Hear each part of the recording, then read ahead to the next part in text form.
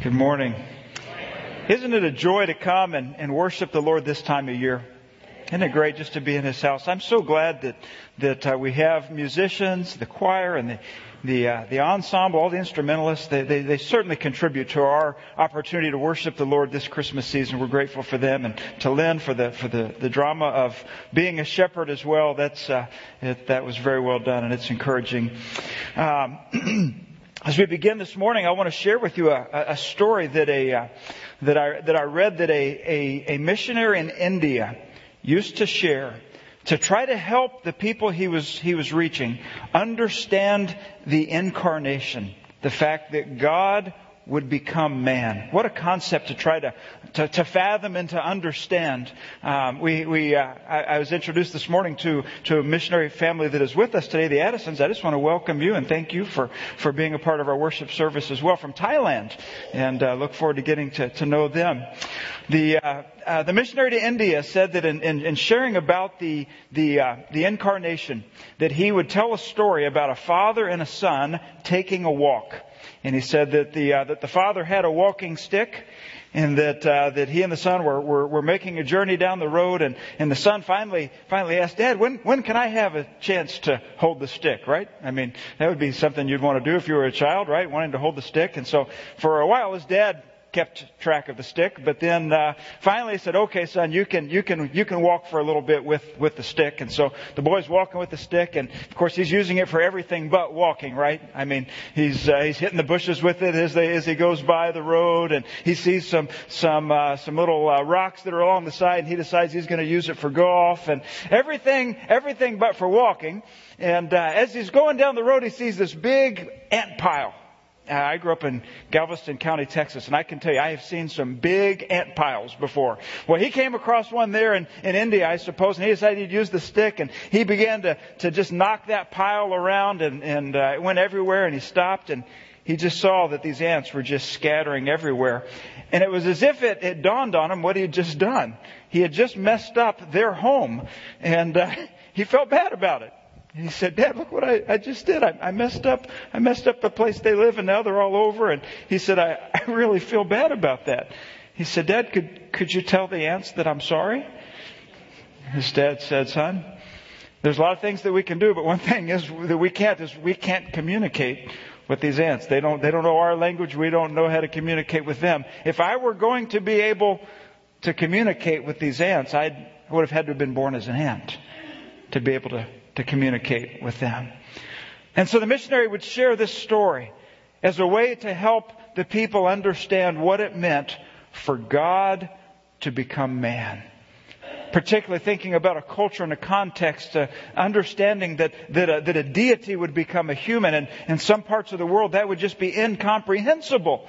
And yet that's what the Christmas message is all about. Emmanuel, God with us. And throughout this Christmas season, we have been looking at accounts surrounding the birth narrative of Jesus Christ. We've looked at Zechariah and Elizabeth, and we saw how the angels informed them of their special opportunity to be the parents of John the Baptist. We looked a couple of weeks ago at the angel also communicating to Joseph and Mary about what was going to take place in their lives. Well, today we're going to see that the angels have another group of people to communicate with, and that in this case is the shepherds. And we're going to see in Luke chapter 2 this morning a portion of the birth narrative. We're going to see from Luke's perspective what took place. And so much that we could pull from that. In fact, there's a lot of different angles that we could take an approach at Luke 2. But I want us to, this morning, think of it from the perspective of the shepherd. And as I said, Lynn has already done a great job in helping us to understand, what it would have been like to be out that night and be approached by an angel and be spoken to and all that they would have experienced. I know it's a passage that we've read countless times, but this morning let's seek the Lord together and ask Him to give us something from His Word that would spur our worship and our adoration this Christmas season. We're going to see first of all that the shepherds, they're God's kind of people. And I'll explain what I mean by that. Let's begin reading in Luke chapter 2, beginning in verse 1. It says, "And it came to pass in those days that a decree went out from Caesar Augustus that all the world should be registered.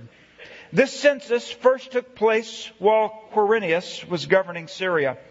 So all went to be registered, everyone to his own city.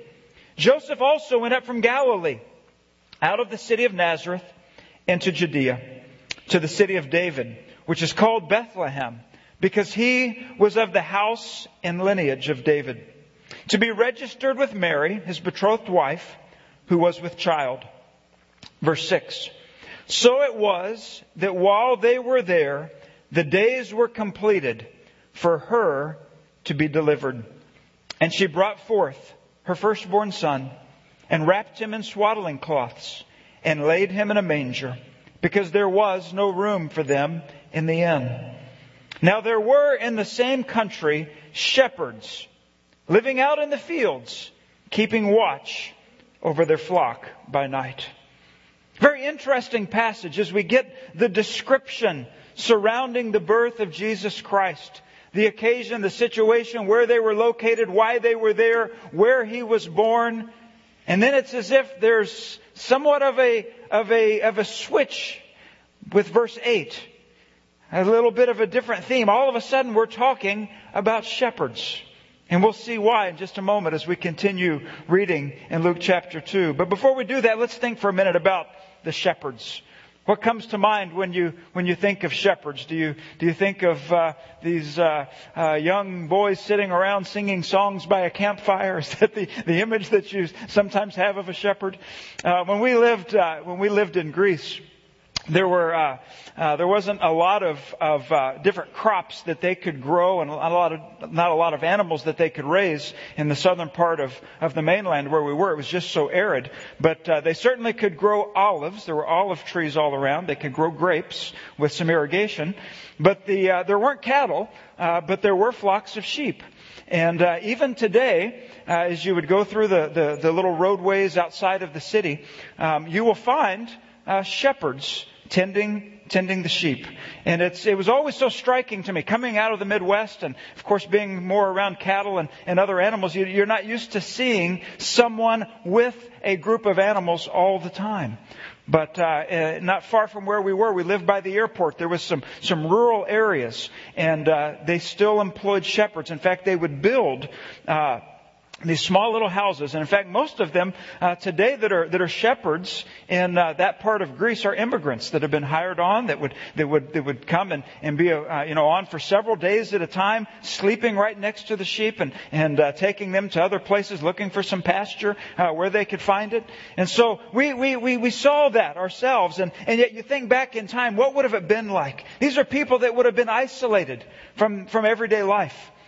For the most part, they would have been on the outskirts of town. If there were holidays, they probably were hearing the families gathering and singing while they were on the hillsides outside of town. They were away from people, oftentimes by themselves, just with the sheep. It wasn't the type of job that most people would have sought after. They wouldn't have wanted to have this occupation. And yet here we see that the shepherds are the first ones, as we'll read in a minute, to hear the announcement of the birth of Jesus Christ. The shepherds, not the influencers of the age. God could have sent His angels anywhere, couldn't He? He could have sent His angels to anyone, couldn't He? But for some reason, God chose to send His angels, the messengers, to the shepherds. Now, He could have sent them to Rome. Think about the day in which they were living, the Roman Empire. All of the politicians and the power people of the day would have been found in Rome. Or maybe He could have sent the angels to Athens. And they could have gone there to the Areopagus where the philosophers gathered. The deep thinkers, those in pursuit of wisdom. And the angels could have talked to the philosophers. But He didn't send them to the politicians. He didn't send them to the philosophers. In fact, He didn't even send His angels to Jerusalem. At least not in this account with the announcement, did He? That's where the priests were, but they weren't the first ones to get not this announcement. But Jesus was first told he was first told about to the shepherds. Sometimes what we consider to be the most important matters on earth, or the most important places on earth, and many times are not the most important to the Lord. Let me say it this way. Sometimes what we would consider insignificant on the earth is very significant in heaven. God had a message. He had a message that He wanted to proclaim to the world, and He chose to go to the common, everyday person. He could have gone to the kings, to the politicians, to whoever He wanted to, but He chose the shepherds because He knew that He was sending a Messiah, a Savior who would be for all the world. Not just for one group, not just for one class, not just for one location, but for all people everywhere. It's extremely significant that these humble shepherds would be the ones to hear the birth announcement of Jesus Christ. They are the ones who go quickly to Bethlehem and are the first to get to see Him. God came to them in the most desolate of locations, doing the humblest of tasks. They might have been the last place that, from a human viewpoint, you would have expected God to be. But in this account, we discover the heart of God, and we see the meaning of the birth of His Son Jesus, coming for people, coming for His people, for God's kind of people, the shepherds. They became the symbol for the kind of people Jesus came to save. And isn't that good news for you and me? It's good news that He came for all, even us, that we could identify with the shepherd. Now, throughout the Scriptures, there's a lot of imagery related to the shepherd and to the sheep, isn't there? You can go back into the age of David, being a young shepherd boy at one time. You can think of the 23rd Psalm that he wrote about the Lord being his shepherd. You can think back to Isaiah 53, which says that we, like sheep, have all done what? We've all gone astray. And that's exactly why sheep need shepherds, right? Because they're prone to wander. They're prone to missing the direction, to going a little too far, to being away from the group. And so they have some needs, and it's the shepherd that comes alongside. And so that's the picture of the shepherd caring for the sheep. We see the predicament of man in the sheep, but we see the provision of God in the shepherd. So think about those shepherds. Think about our shepherd. In fact, Jesus is called the Good Shepherd in the book of John. In the book of 1 Peter, He's called the Chief Shepherd. So He is a shepherd Himself, isn't He? But He's unique in the sense that our shepherd, Jesus, did something absolutely unique, and that the shepherd became a lamb. Think about that in the context of God becoming man, the shepherd becoming a lamb. The sheep were used in the Old Testament sacrificial system. In fact, if you were here with us last week when Mark Grossman shared the story of creation to Christ, did you enjoy that? Hearing him just take 12 to 13 minutes to go from creation to the birth of Christ. Well, you remember early on in the account that he gave, he talked about Abraham and his son Isaac. And he talked about the command for a sacrifice. Do you remember that? And do you remember the words of Isaac? Dad, where's the lamb for the sacrifice? We don't know how old he was. Maybe it was Daddy. Daddy, help me find the lamb. Where's the lamb? Well, that was the question really of the Old Testament. Every time that the sacrificial system was employed and blood was spilt and something lost its life for the sins of another, it was a picture of a coming lamb. As Hebrews would later tell us, the sacrifice for all the world. One sacrifice. So the Old Testament says, where is the lamb? But then John the Baptist who we heard about a couple of weeks ago, would say in John chapter 1, verse 29, "Behold the Lamb of God, who takes away the sin of the world." Where is the Lamb? Behold the Lamb. Shepherds, sheep. The shepherd becoming a sheep. Do you see the imagery that we have here? He is the good shepherd who became a lamb. So as we think about shepherds, we know they were God's kind of people. Common, everyday, hard-working people. Not the elite, not the wealthy, not the politically motivated. They were the common person. And yet we see, secondly, that these were the people who were witnesses of God's glory. Let's begin reading in verse 9. Imagine, as Lynn has already helped us to try to see what it would have been like that night to be approached by an angel. And as Lynn said, it's too late to not be afraid, right? Too late when the angel shows up speaking. Verse 9, "And behold, an angel of the Lord stood before them. And the glory of the Lord shone around them. And they were greatly afraid. Then the angel said to them, 'Do not be afraid, for behold, I bring you good tidings of great joy, which will be to all people. For there is born to you this day in the city of David a Savior, who is Christ the Lord. And this will be the sign to you. You will find a babe wrapped in swaddling cloths, lying in a manger.' And suddenly there was with the angel a multitude," try to envision this, "a multitude of the heavenly host, possibly thousands upon thousands, filling the sky,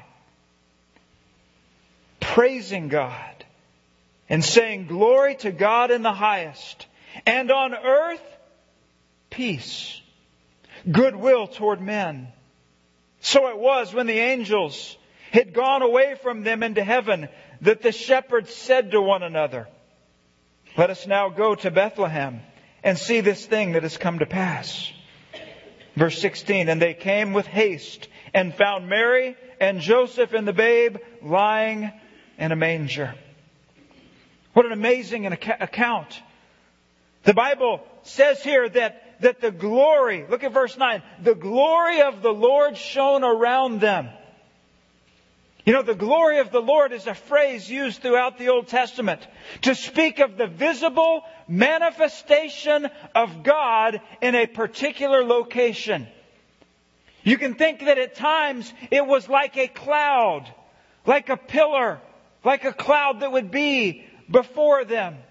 It would be present at the sacrifice in the temple, the cloud being there at the Holy of Holies. It was a reminder of the visible presence of God among them. But then what happened? You remember the word Ichabod? You remember a child being born whose name was given Ichabod. Ichabod meaning the glory has departed. The glory of God and the visible manifestation of His presence for a time was not there. And just think about being part of that time where God's presence was no longer visibly seen, but that there was an expectation that He would come. There was a longing, there was a waiting that went for centuries. But then when the glory of the Lord returned, where do we see that it comes to? It comes to a hillside with sheep and shepherds. And this glory of the Lord returns.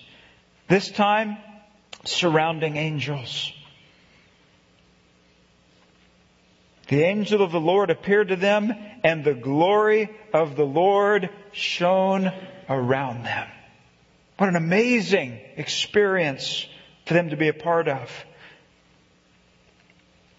In John's account of the birth narrative, we know that it comes at it from a little different perspective, more of a cosmic perspective, if you will. And in John chapter 1, he speaks of the glory of God as well. Verse 14.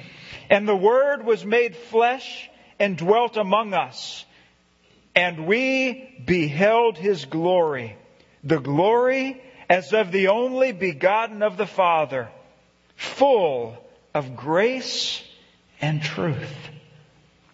So the shepherds got to experience the glory of God with these angels coming before them and saying, I bring you good tidings.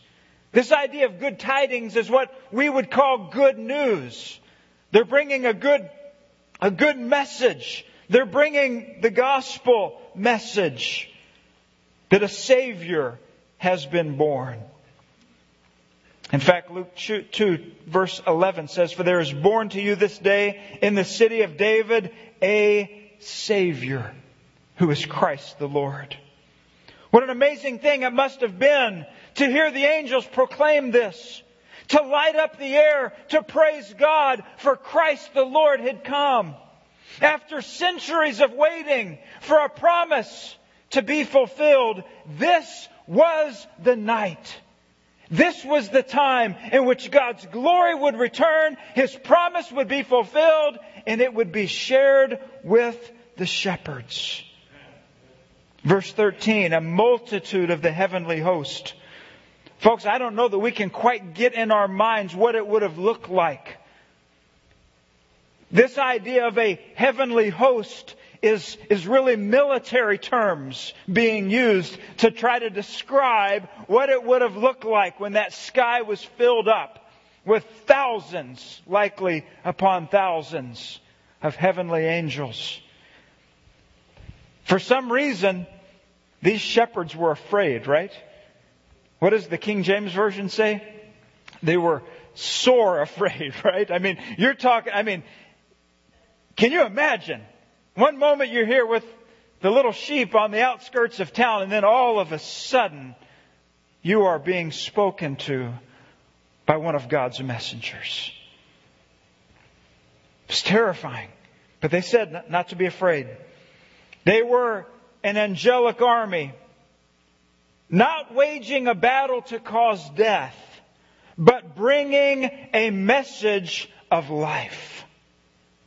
Saying in verse 14, Glory to God in the highest, and on earth, peace.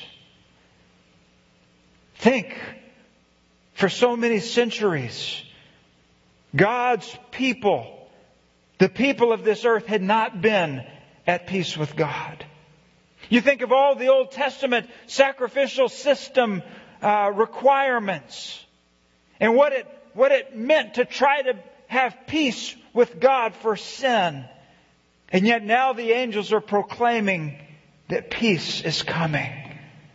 That peace between humans and God can now be achieved because there is a one who is both God and humanity. The Messiah child has been born, coming to bring peace. In 1861, Henry Wadsworth Longfellow lost his wife in a fire. The Civil War broke out. A couple years later, his son, who was fighting in the Civil War, was seriously wounded. It was a time that was tumultuous. In fact, if you think about the day that we live in for just a moment, don't we live in a day where people are looking for peace? Have you been listening to any of the debates that have been taking place with those who want to be president of the United States? One last night with Democratic contenders, one earlier in the week with Republican contenders. What's one of the main themes that they keep talking about? Security, peace. Look around at the world we live in. Look at what's happening. Yes, out there, we can think about the Islamic State and what is happening in that part of the world and where things are happening over there. In fact, I read this morning that even in the southeastern part of Turkey, there was There was a disturbance that caused 100 people, I believe, if I got all the information right, to die. This terrorism that we now see is no longer just out there. It's here, isn't it? Thinking about what happened in San Bernardino just a couple of weeks ago, the beginning of December. This is terrorism on our soil. These are things being done in the name of Allah to bring about terror and fear and insecurity. And we're living in that day, and it's reality for us. And of course we look to leaders to say, what can you do to help? What policies can you have to help keep us and our children safe, right? It's a very, very basic responsibility of government is to be able to provide safety for citizens, right? We have that expectation, and we should. And we honor those who do. Thinking about the police, you think about those who serve in the military. These are all components that I think demonstrate that we live in a world that does not have peace. But we sure want it, don't we? We want that security. Well, Henry Wadsworth Longfellow was in the days of the Civil War. And listen to what he wrote. In fact, I heard it sung just yesterday. But these are the words he wrote at his desk on Christmas Day. He said, I heard the bells on Christmas Day, their old familiar carols play, and wild and sweet the words repeat of peace on earth, goodwill to men. And in despair I bowed my head. There is no peace on earth, I said, for hate is strong and mocks the song of peace on earth, goodwill to men. Then pealed the bells more loud and deep. God is not dead, nor doth He sleep. The wrong shall fail, the right prevail, with peace on earth, goodwill to men. He was reminded that the circumstances around him did not dictate God's ability to save, God's ability to care. Can you think how that day he needed to be ministered to as one who was a widower, living in the days of the Civil War, whose son was injured? What might you be thinking this Christmas season? I'm fully aware that there are people in our congregation right now that are going through times of difficulty. I was remembering just this week that there are some in our congregation that are approaching the Christmas holiday for the first time, having lost a spouse this year. Children, grandchildren. We had a funeral just yesterday for Lee White's grandmother. I was able to go back briefly to Kansas City to be a part of that, and thinking about families going through times where they're still experiencing loss. Maybe it's been a difficult year financially, or maybe you have a child who's going a different direction than you'd like to see them go. They're going against the ways of the Lord, and you fear for where they're headed. Maybe you've had a diagnosis that's been very difficult to understand. Maybe the treatments have been painful. Folks, this is the time that we are in. And there are people among us that are suffering and hurting. And I think that we can be reminded, as Henry was, that God is with us.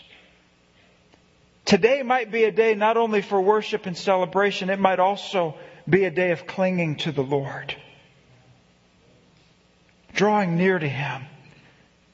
Saying, Lord, You know the needs in my life. You know what's heavy on my heart. You know where I am and what I'm going through. And I just want to come close to You and ask for You to help bring me through this time.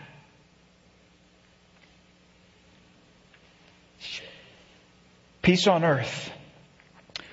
We know that that's sometimes a difficult statement to say.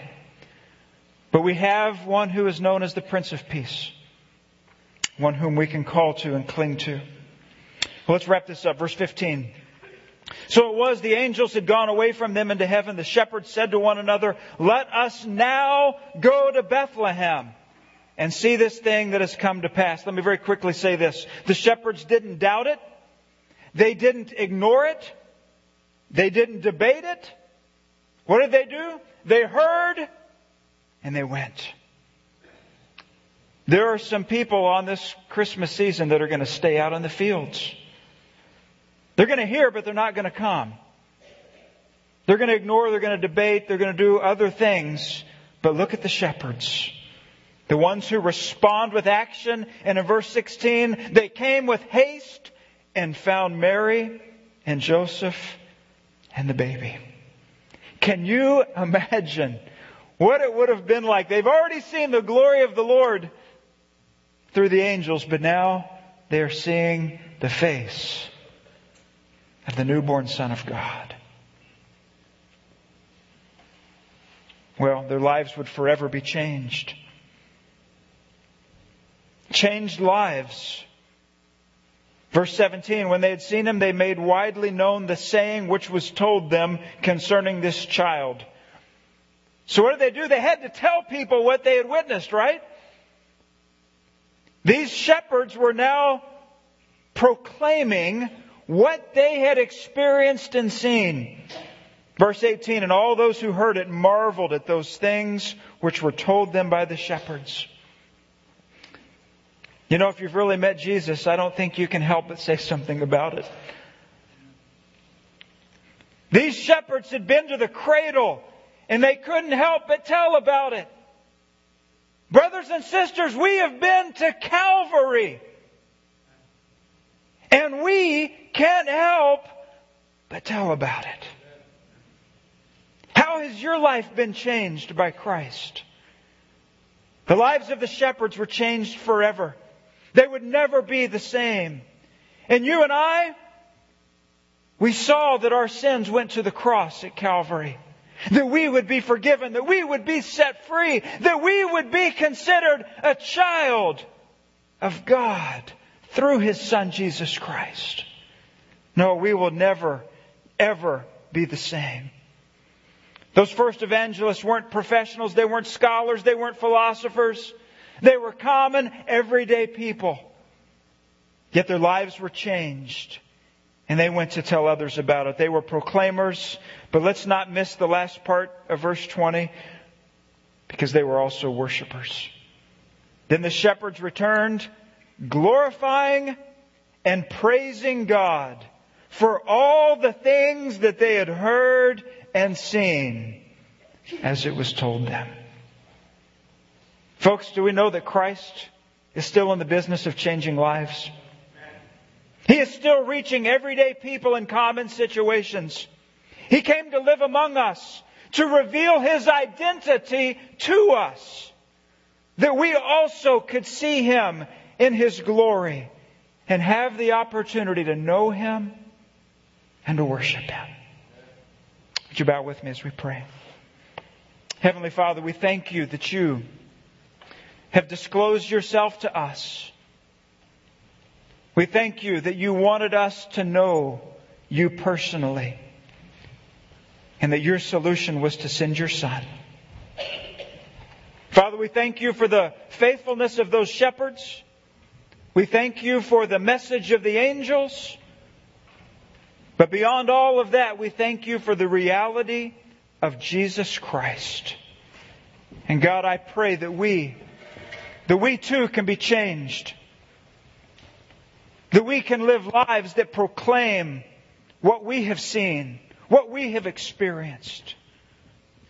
And may we also be worshipers. Father, continue to bless this worship season. Bless this worship service. We ask, Lord, that You will take the gifts that are given now and use them Use these tithes and offerings for your purpose and for your glory. And may you be at the forefront of our minds. For it's in Christ's name that we pray. Amen.